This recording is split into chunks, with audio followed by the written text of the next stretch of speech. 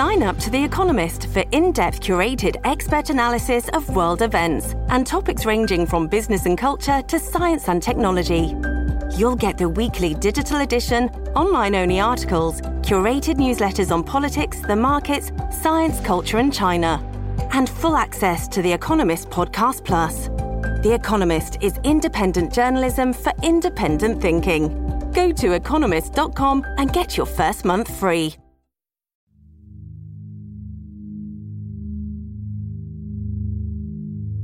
Our economy now seems to be in, parts of it are in survival mode, parts of it are in YOLO mode, right? So the parts that are in YOLO mode, I think, are younger people.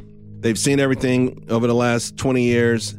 They watch their parents, listen to their financial advisor, and load up on stocks like IBM. General Electric at one point was the largest, most powerful company in the world. They did everything right, and those stocks are down 70%, 80%. They watch the housing market implode. They just want to get paid a lot of money and spend it.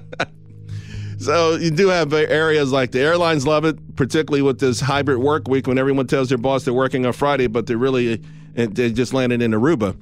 But the other parts of the economy, a larger part of the economy, is really now starting to be in this sort of survival mode because all the major economic indicators are turning lower. So we've got a sort of a bifurcated economy, but it's unlike 2007 before that crash, buy a house, flip it. There was definitely less caution. We threw caution to the wind, 2006, 2007. It was party every day, have fun, flip a house, make money. It was party time. From the Fox News Podcast Network, Fox News Rewind, Financial Crisis, 2008. Good evening. This is an extraordinary period for America's economy. Over the past few weeks, many Americans have felt anxiety about their finances and their future. I understand their worry and their frustration. We've seen triple-digit swings in the stock market. Major financial institutions have teetered on the edge of collapse, and some have failed. As uncertainty has grown, many banks have restricted lending. Credit markets have frozen, and families and businesses have found it harder to borrow money. We are in the midst of a serious financial crisis.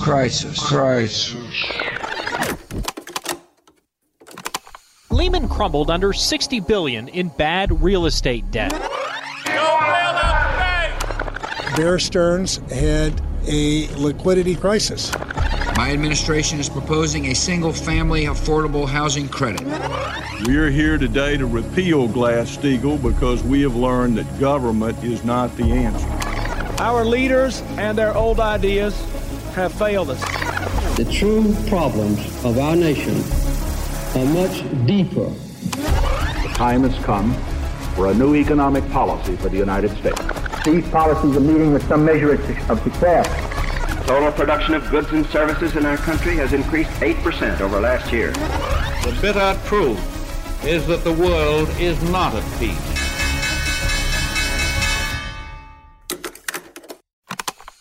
Fox News Radio on demand on the Fox News app. Download the app and just click listen. When you swipe left, you can listen to your favorite Fox News talk shows live. Swipe right for the latest Fox News Radio newscasts on demand. Fox News Radio on the Fox News app. Download it today. Episode 1, Bulls and Bears. The 1920s were a go-go decade for stock investors. Everyone was making money. Host of Your World on the Fox News Channel and Cavuto, Coast to Coast on the Fox Business Network. Neil Cavuto. In fact, they were making money hand over fist. And, it was the old period, the Herbert Hoover period, where 2 cars in every garage, chickens in every pot, and you could do no wrong. What we learn on the upside, as we do with the downside, is you can overdo it on both sides. There was extensive consumer spending, a lot of building. Host of the Clayman Countdown on Fox Business, Liz Clayman. You look at when some of the most over-the-top buildings in Manhattan went up. It was in early 1929. We are about to officially open the Empire State Building, the largest and most beautiful office building in the world. There was a bit of a tech boom There was a lot of innovation that was going on during that time period. Former member of the Federal Reserve Board of Directors, Randall Krosner. Electrification that allowed for the kinds of tools that people now use where you just plug them in. Everything used to be centralized before that. Now with electricity, you could just plug things in. So there's a lot of innovation there. Radio was something new. That was really quite an innovation. And they were getting close to coming up with television also. So a lot of technical innovation and a lot of uncertainty around the valuations of that. So you see, everybody was spending a lot of money, employment, people were getting jobs, and then people got excited by stocks. Too excited. In the 1920s, people weren't paying attention to the underlying fundamentals. When good and bad companies are both racing up, it's one thing for a good company that has good earnings prospects, that has a good sound business plan to advance. That's deserving and should happen. It's quite another when a company that barely has a shingle out is all of a sudden doing the same thing based on no sound investment principles. The 1920s, that was happening on steroids. The tremendous crowds which you see gathered outside the stock exchange are due to the greatest crash in the history of the New York Stock Exchange in market prices. A lot of people kind of mark the beginning of the Great Depression with the stock market crash of 1929, Black Monday. Senior writer at the Wall Street Journal, John Hilsenrath. If you look at what actually was underneath the Depression, it wasn't so much stock prices falling as it was banks collapsing. So during the Great Depression, more than 10,000 American banks collapsed. Now, the United States had financial crises that led to recessions in the past. In the 1800s, we used to have these kind of boom-bust cycles that affected the banking system. And you would see, maybe 100 banks collapse across the nation. In 1907 was one example of one of these banking panics. Well, the Great Depression, it was magnitudes of order greater than that. All bubbles have the same genetics, and one piece of that DNA is that you have people desperate to make a lot of money quickly. In fact, there's a quote from Lord Overstone: "No warning can save people determined to grow suddenly rich." I personally have been buying stocks since the crash set in on Tuesday, and I have been urging everybody else who can do so to buy without going into debt. This is something you hear a lot in financial history, that it gets to be a casino. It gets to be like a gamble, and it's like gambling. Every time America has had a panic in the past, it has paid people to buy stocks in the midst of the excitement. I am absolutely confident that stocks purchased during this panic, and we've had a panic, make no mistake about that, will also yield very generous profits. Now is the time to buy. I hope you have plenty of the wherewithal to wade in and buy. There were two remarkable things about the Depression. The first one was how deep it was, and the second one was how long it lasted. So just for some perspective, the unemployment rate during the COVID crisis got over 14% for a month, and it was a devastating experience. During the Great Depression, it got over 15%, and then it got even higher. It went to 20%. And it stayed in double-digit levels for almost a decade. Imagine living through what we lived through during COVID for an entire decade. And that's what American households and American families lived through during the Great Depression. Federal banking regulators sort of never take a look at these shadow unregulated systems. Vice Chair of the Federal Home Loan Bank of Des Moines, Linda Killinger. There's also continued a lack of oversight by the government agencies.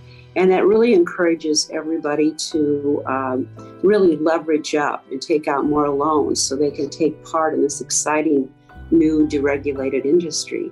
So you also see debt, not only for businesses and for consumers, go up substantially. Right before the 1929 crash, 90% of all of the consumer goods that were sold in the country in the 1920s We're sold on credit. So it really encourages people to leverage up and take advantage of all these new products. They created the Federal Reserve in 1913. And, we think of the Fed today as this kind of institution that is in charge of like making sure there's not a recession or fighting against inflation and messing up on inflation or unemployment. But really, the reason the Fed was created was to stop bank runs. And the biggest mistakes the Fed made in the Great Depression was failing to stop bank runs. I wish I could tell you that the markets which your fathers and grandfathers once enjoyed were again open, fully open, to receive more of your wheat, your pork, your lard, your tobacco, your cotton, and your fruit. I can tell you this, that we have done many things which have helped the situation. Imagine this. One day you have $5,000 in your bank account. You go to the bank the next day, and it's gone. The bank's doors are shuttered. Bank workers are standing outside saying, "What happened to my job, let alone your money?" And you realize there has been nothing like this before, and it is horrifying. And that's what was so bad about the Great Depression. People starved. They jumped off tops of buildings. They committed suicide because they had no other way out. The government wasn't ready for it. They didn't know how to help until, of course, they got their footing and realized we've got to start with regulation and we've got to start with soup kitchens. It was a terrible time in this country, very painful. This Social Security measure gives at least some protection to 30 million of our citizens who will reap direct benefits through unemployment compensation, through old age pensions, and through increased services for the protection of children and the prevention of ill health. Americans became afraid to put their money in banks. All these banks were failing. Tens of thousands of banks failed.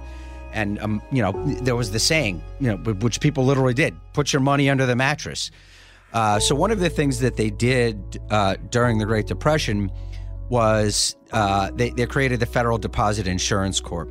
So the idea of the FDIC was that if you have deposits in a bank, the government is going to insure those deposits. So the bank is going to give you your money back because the government is kind of standing behind it. And if the bank runs out of money, then the government will say, all right, we'll come in behind you and we'll pay all the depositors. And the reason they did this is that you would have these bank runs. So, yeah, and there are these pictures from the Great Depression, or if you ever saw the movie It's a Wonderful Life, you see an example of a bank run where people get scared that they're not going to be able to get their money out. They line up at the bank and they all say, "Give me my money now." To try to stop bank runs, they created the FDIC. Markets are always an element of risk. But what happens in the case and what happened after the Great Crash of 1929 and the ensuing Depression is regulators had to step back in to police that.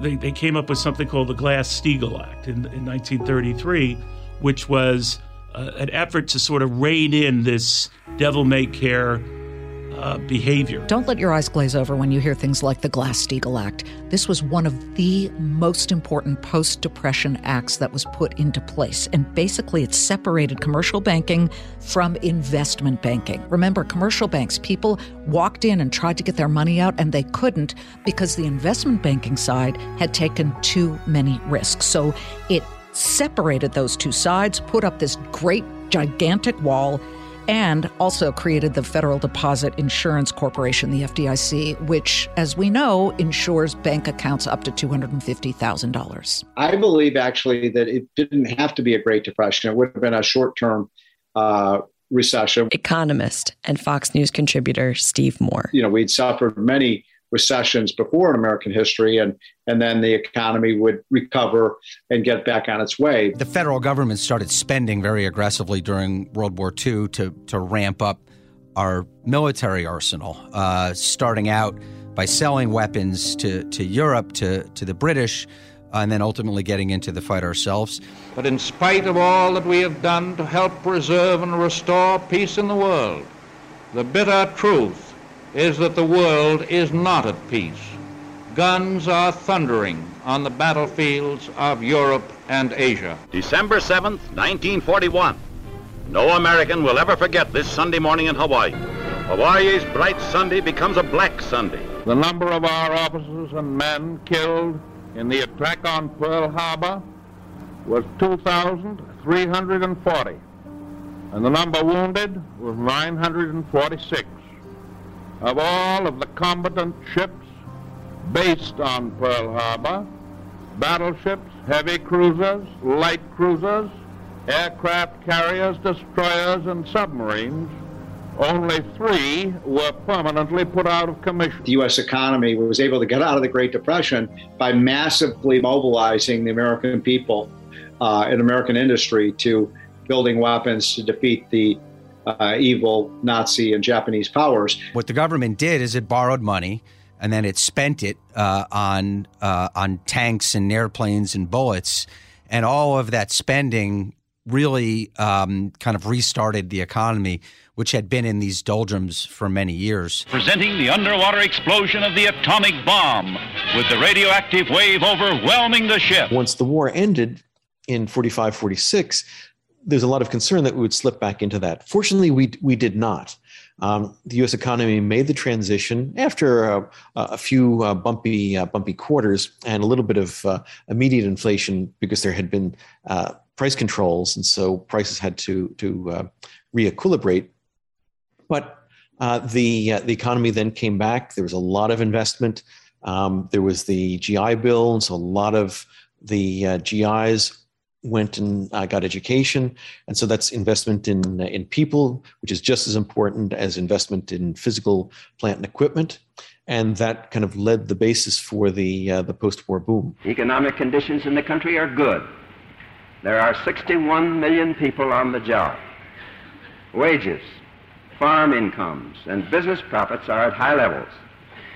Total production of goods and services in our country has increased 8% over last year, about twice the normal rate of growth. Perhaps the most amazing thing about our economic progress is the way we are increasing our basic capacity to produce.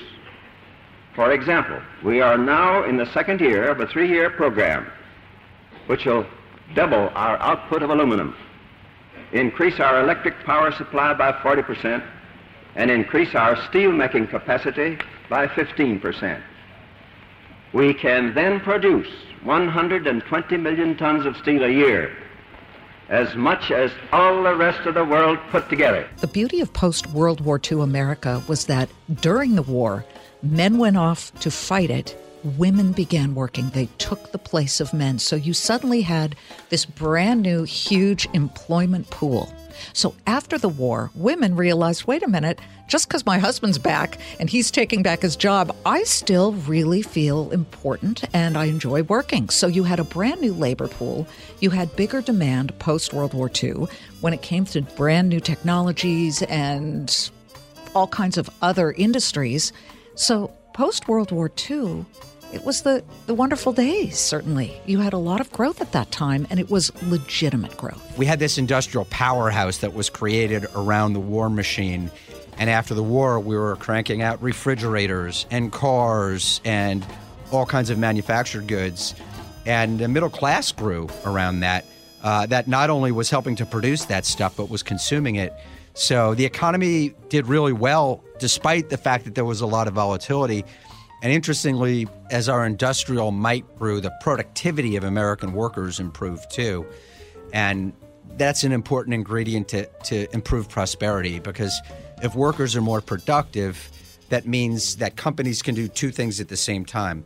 They can make higher profits and pay their workers more money. Presiding at his 131st Washington, D.C. news conference, President Eisenhower, in a good-natured question-and-answer exchange, says the way to recover economic health is to buy intelligently. Oh, I don't say you should buy carelessly. I said to you the other day, let's be selective in our buying. Let's take things we need. Well, look here. Once America just buys the thing it wants, our people, our manufacturers will be busy making those things. I personally think our people are just being a little bit disenchanted about a few items that have been chucked down their throats, and they're getting tired of them. And I think it'll be a very good thing when manufacturers wake up, and I'm not going to name names, but begin to give the things we want instead of the things they think we want. So in a lot of ways, even though there was a lot of volatility, it was kind of good times for America, kind of all the way up until the 60s, and then things got a little nuts again.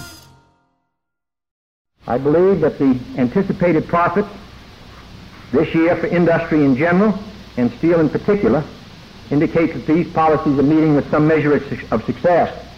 And it is a fact that the last quarter of last year, and I think the first quarter of this year, will be the highest profits in the history of this country. And the highest number of people working, and the highest productivity. So that while there are serious economic problems facing us, nevertheless, I believe that the progress is being made and can be made and must be made in the future. So the economic situation during the 1960s was very different at the beginning of the decade than at the end of the decade. At the beginning of the decade, there was a lot of optimism about what the economy could do and could bring. A lot of people were still sort of building families from coming back from World War II. The growth of the suburbs, and gradually, what happened during the 60s is that there was a little bit more economic disruption. In particular, inflation started to move up during the late 1960s. This is really when, at least in the post-war period, the U.S. experienced its first moderate to high inflation. Was in the late 1960s, early 1970s, that ultimately led to things like wage and price controls in the early 1970s. Prosperity without war requires action on three fronts. We must create more and better jobs. We must stop the rise in the cost of living. We must protect the dollar from the attacks of international money speculators. We are going to take that action, not timidly, not half-heartedly, and not in piecemeal fashion. We are going to move forward to the new prosperity without war as befits a great people, all together and along a broad front. The time has come for a new economic policy for the United States. Its targets are unemployment, inflation, and international speculation. In the 1970s, there were a succession of policy mistakes. Once again, the Federal Reserve was in the middle of them. This time, instead of keeping interest rates too high as it did in the Great Depression, it kept them too low. And there was a lot of borrowing, a lot of spending by American households and businesses, and that led to inflation. There were also shocks that hit the economy. There was an oil price shock when OPEC, oil-producing nations in the Middle East, for instance, embargoed sending oil to the United States, and we had shortages. And then there were other mistakes like price controls that were made in Washington. So the 70s were not a good decade for the American economy or for Wall Street. It was kind of a flatline decade for Wall Street.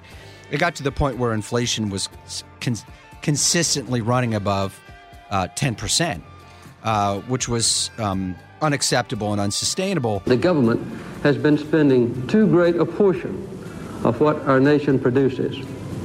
During my campaign, I promised to cut the government share of our total national spending from 23%, which it was then, to 21% in fiscal year 1981. We now plan to meet that goal 1 year earlier. Reducing the deficit will require difficult and unpleasant decisions. We must face a time of national austerity. Hard choices are necessary if we want to avoid consequences that are even worse. I intend to make those hard choices. Jimmy Carter presidency is often characterized by one word: malaise. People kept talking about how we were having stagflation. We weren't really making a lot of economic progress, and inflation came down a little bit at the beginning, but then started going back up. You had the Iran hostage crisis, so there were sort of questions about the strength of the U.S. in the world. There was also another energy crisis where Jimmy Carter famously appeared on television wearing a cardigan, telling people that they should turn down their thermostats and allow it to be a little bit colder this winter. It's clear that the true problems of our nation are much deeper than gasoline lines or energy shortages, deeper even than inflation or recession. And I realize more than ever that as president, I need your help. In many respects, what we saw in the late 70s and leading into the early 80s was massive inflation. Former CEO of Washington Mutual, Kerry Killinger. Leads investors to reassess what valuation should be, and you go into a period where you have not only inflation, but very low growth. We called it stagflation. And then it just takes a while to work your way out of it. It's not my intention to do away with government. It is rather to make it work with us, not over us, to stand by our side, not ride on our back. Well, the 80s were go-go times. I would say going back to Ronald Reagan when he came into office in 1981, keep in mind we were in the midst of a major recession. We had stagflation. And there was a sense that things were out of control. Working with Ronald Reagan coming into office, we had a central bank chief, the Federal Reserve Chairman Paul Volcker, who was trying to deal with inflation, double-digit inflation. We had a prime rate at close to 22% back then. And he was raising interest rates oftentimes one full point at a time to try to, get that inflation under control. He managed to do that, and inflation did come down. Ronald Reagan had simultaneously, when he came into office, started cutting taxes. That combination was powerful between inflation getting beaten down and taxes coming way down. It led to an economic boom, the likes of which really have not been imitated since. It is my intention to curb the size and influence of the federal establishment and to demand recognition of the distinction between the powers granted to the federal government and those reserved to the states or to the people. So certainly the 1980s were a turbulent time for Wall Street. There was a lot of volatility. We had the stock market crash in 1987. And so a lot of innovation going on.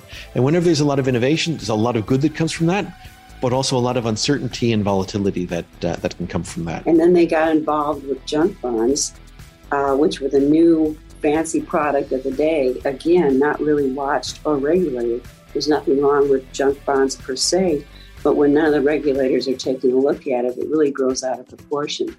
And so you've got another shadow unregulated system of S&Ls in some of the states that really were responsible for most of the problems in the 1980s S&L crisis. And so we had the stock market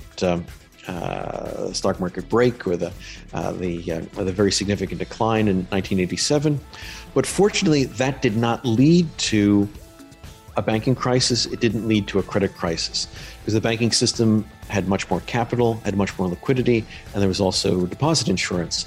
And so unlike in the 1920s, when you had a big downturn in the stock market and that created some jitters that then led to concerns about banks and then runs on banks, you didn't have that. 1992 is in the books for Wall Street, and the big winner on the market floor, mutual fund money managers.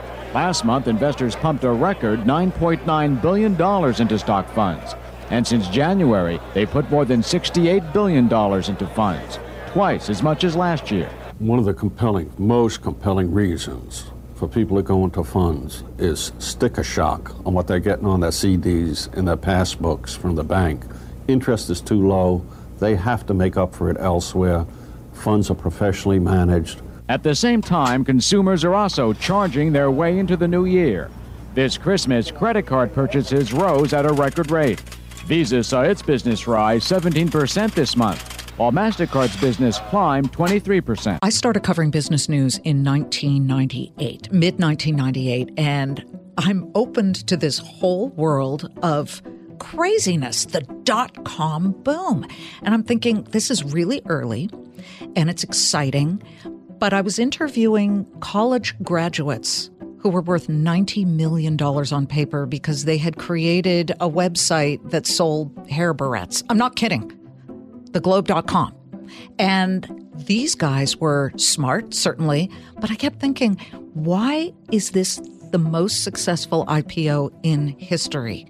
Why is this happening? And what did I know? I had been a general assignment news reporter covering drug busts and explosions and chocolate festivals. Okay, so to me, it was all a brand new world.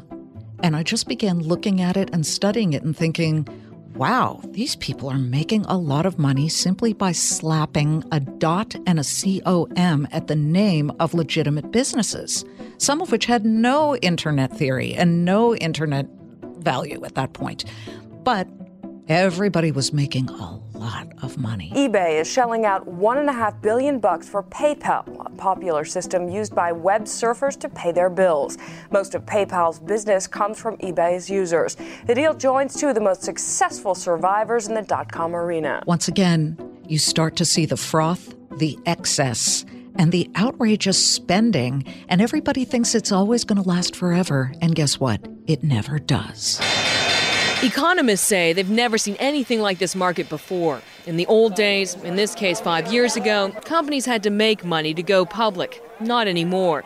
The result, according to new research by Barron's, may be the not-so-pleasant popping sound of the internet bubble for some startups later this year. In this sector, you're going to see this sort of Darwinian winnowing go on, and that is serious for several individual companies. Barron's analyzed more than 200 internet companies to ID their burn rate based on fourth quarter figures. They looked at how much these companies are making revenue-wise versus their spending. More than 3/4 of them were losing money, and it indicated to us that over the course of this year, several dozen more, even several score more, would run out of money. The 1990s led to this kind of new era of experimentation with securitizing loans, taking loans, putting them together into one big package.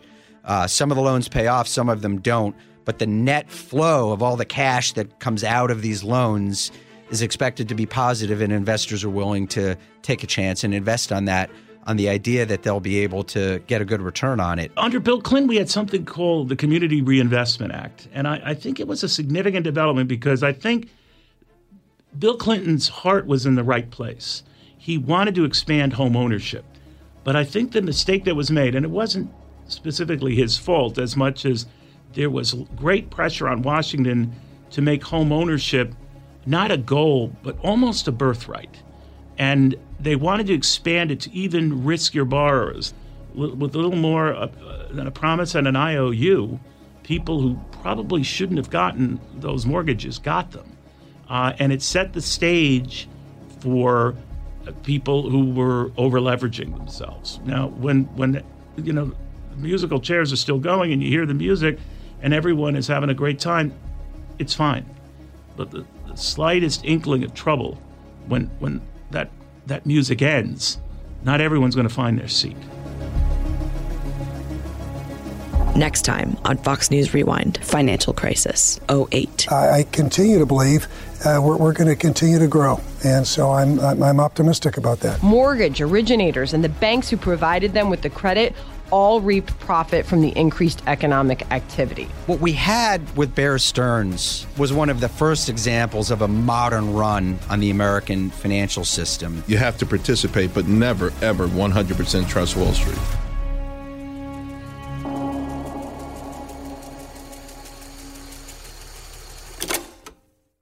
From the Fox News Podcasts Network. In these ever-changing times, you can rely on Fox News for hourly updates for the very latest news and information on your time. Listen and download now at foxnewspodcast.com or wherever you get your favorite podcasts.